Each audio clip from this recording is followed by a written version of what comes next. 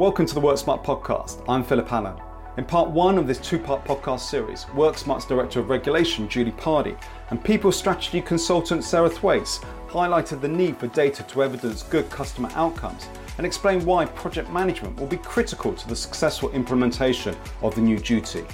In part two of our Consumer Duty discussion, Julie and Sarah surmised for you the key findings of the Consumer Duty webinars the FCA ran in October and November 2022, review how firms can practically achieve alignment between their organisational culture and the objectives of the new duty, before revealing what tech stack and data firms will need to have in place to meet the FCA's obligations. I pick up the conversation by suggesting to Julie that good complaint management should be a real catalyst for consumer duty related change. So let's get to it.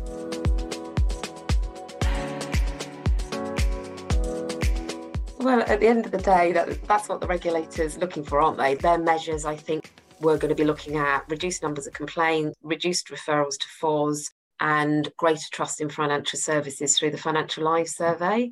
So if we say, for example, complaints and complaint handling, if we're on that topic, and this might sound really simplistic, but I know it's a test some firms have given themselves to try and see where they are in terms of delivering good outcomes to consumers. And that is, okay, so if you've got a client that might be unhappy, how do they complain? So how many clicks, how many phone calls, how many minutes, how many letters, how many emails do I need to send to get somebody to listen to me if I'm not happy? So if I go on to a financial services firm's website, how easy is it to find out how to complain? Is there a phone number? Is there a written address? Is there an email? How do I go through that process? How many clicks? And is it more difficult? And so I think consumer duty is looking at things like that and just getting the firm to test themselves and say, are we making it really difficult for people to engage with us? Yeah. And if we are, actually, if we've got lots of vulnerable customers or the age of our customers tends to be at the higher end of the age bracket, do they really want to engage with a chatbot? Probably not. So are the other communication methods that we offer sufficiently robust and easily accessible that we're not making things harder for them?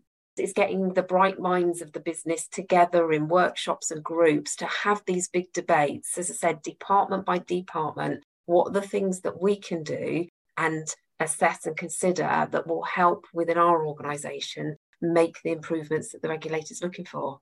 It's easy. Not, obviously. Another driver of this has been obviously FOS as well and the increase in payments from that. And that's something that the regulator has had to say, they need to look at and bring the cost of that down because the industry can't afford to keep paying for that, especially as it's the people that are doing the right thing that end up paying for those that weren't doing the right thing. So I think that's another driver behind this too. If you can get this right, hopefully that will reduce those additional costs to firms as well. I did think it was very interesting, the range of webinars that the FCA has done recently, and some of what they've been talking about, they refer to them as scatter graphs and how firms should consider the performance of their products. And I think this one might be quite a challenge for firms. There was one specific example that they gave was around mortgages, and it was around a particular mortgage that a firm might offer where actually it would be relevant to people that may be on a project whereby they're doing some development work in the property, they're doing some real renovation and upgrading, and over a period of time they might want to draw down as they develop the property. And in their particular example, there was this piece around, well, the individual is paying extra on the mortgage to have this capability. And what a firm needs to do is look back over a period of time and say, okay, if somebody's taken one of these mortgages, pays this monthly annual fee, and then 2 years down the line they're not using that facility at all, but they're still paying for it, has their circumstances changed? Should the firm be engaging with them, and should they be considering that data to decide?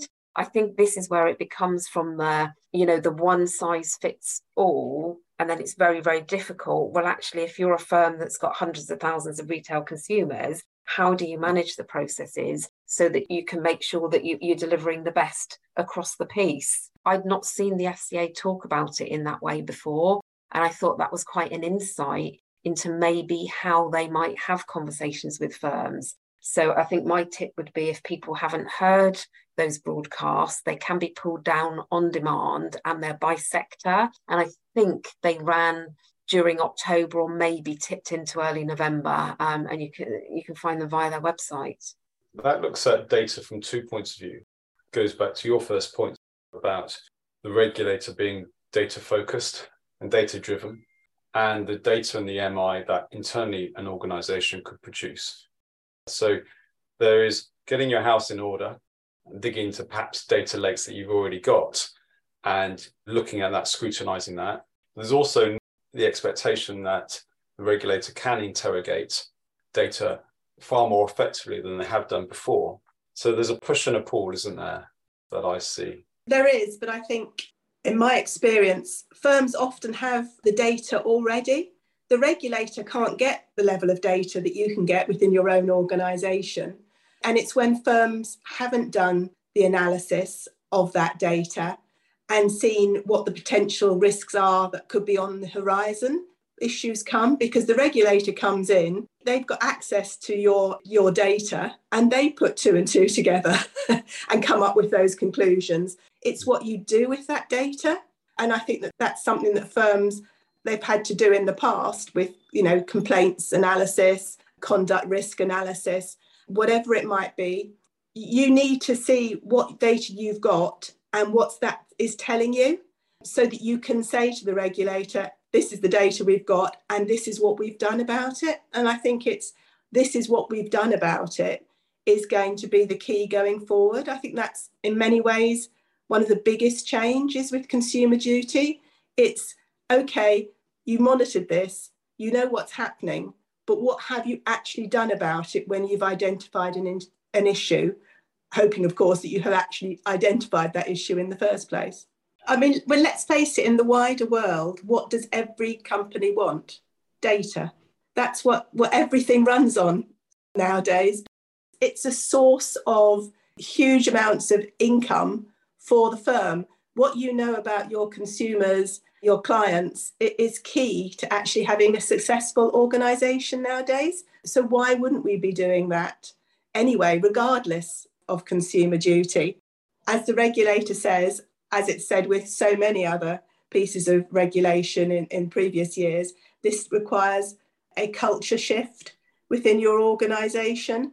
And that is including things such as SM and CR, and making sure it's really embedded within the responsibilities of those senior managers. As Julie's already mentioned, you've got the duty champion as well, and the role there for the NED.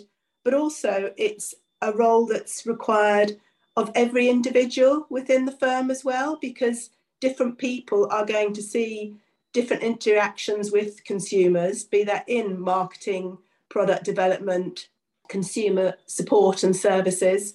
And so they've all got pieces that they can add to this. And that comes back to having a culture where people feel able to speak up and say, this process isn't working, this is doing harm to consumers, I think this would be a better way of doing it. So unless you've got that open culture where everyone does put consumers at the centre of what they're doing, and we've talked for years about consumer-centric organisations, I'm not sure we've necessarily really achieved that at this stage. But I think ultimately it all does come down to good governance, accountability, and culture within organisations. That made me think that when you're looking at things that are process related, right at the sharp end with the consumer, quite often it's your more junior staff that actually know that processes aren't working. So in terms of having that culture that allows anybody, regardless of seniority, length of service, to be able to stand up and say, actually, in my experience, I'm noticing that I'm constantly getting people saying this, or we're constantly getting calls where this has gone wrong. When I was talking about that disconnect earlier, those people that do know on a daily basis where things go wrong for consumers based on how the firm performs. So the project needs to actively engage in some manner with at departmental level to actually get that feedback, to be able to sort of write the things that are affecting, I suppose, the effective implementation of consumer duty. Mm-hmm.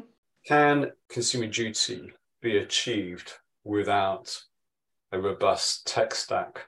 I think it's almost an impossibility, isn't it? Actually, because going back to Sarah's earlier point, you need to know everything across your business about your customers, about your staff, about your interactions, about how things are performing. And actually, if you don't know, you can't fix it.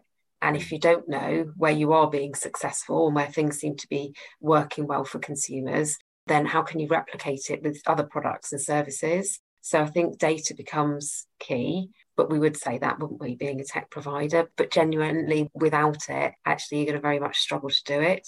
And actually, the way that you approach the project, the very successful projects that we saw for SMCR were the ones that were sponsored from the top of the organisation, that were collegiate in approach, that took people from across relevant departments working together to actually make a step change through an implementation within a firm. And, you know, when we saw those, they delivered very positive business benefits for the firm.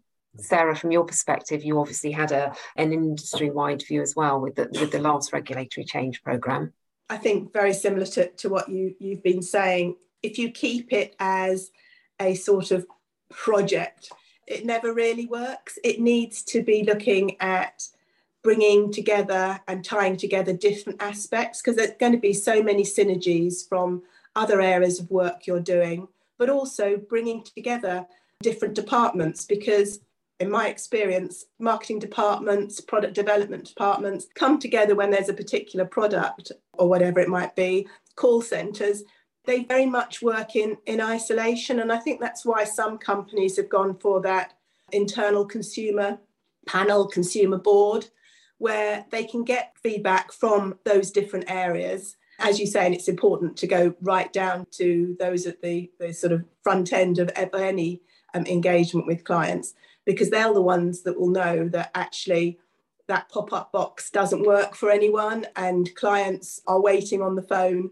and the issue is only resolved after 3 phone calls or whatever it might be. You need to bring that all together if you're going to look at the major pillars of this project, which are, you know, supporting consumers on an ongoing basis, making sure that the products and services are appropriate and working. What is your communication like with consumers? How are you going to test that? And I think there's a lot that can be learned from other sectors and other industries. So as I was saying earlier, I think they've all recognised the importance of data and how it can help improve your business.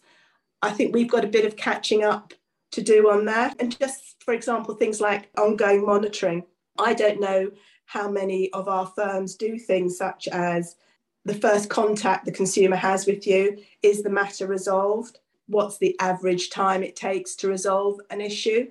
But I know if I go onto John Lewis's website and I have a complaint, they'll ask me to complete a feedback questionnaire afterwards and ask those very questions. You know, has it been resolved to my satisfaction? How many times have I had to raise this? How long has it taken to be resolved? So I think the retail market in other sectors are already doing the sorts of things that the FCA is now suggesting in its guidance could be used to help implement consumer duty in our sector. So I think it's worth thinking about those things too.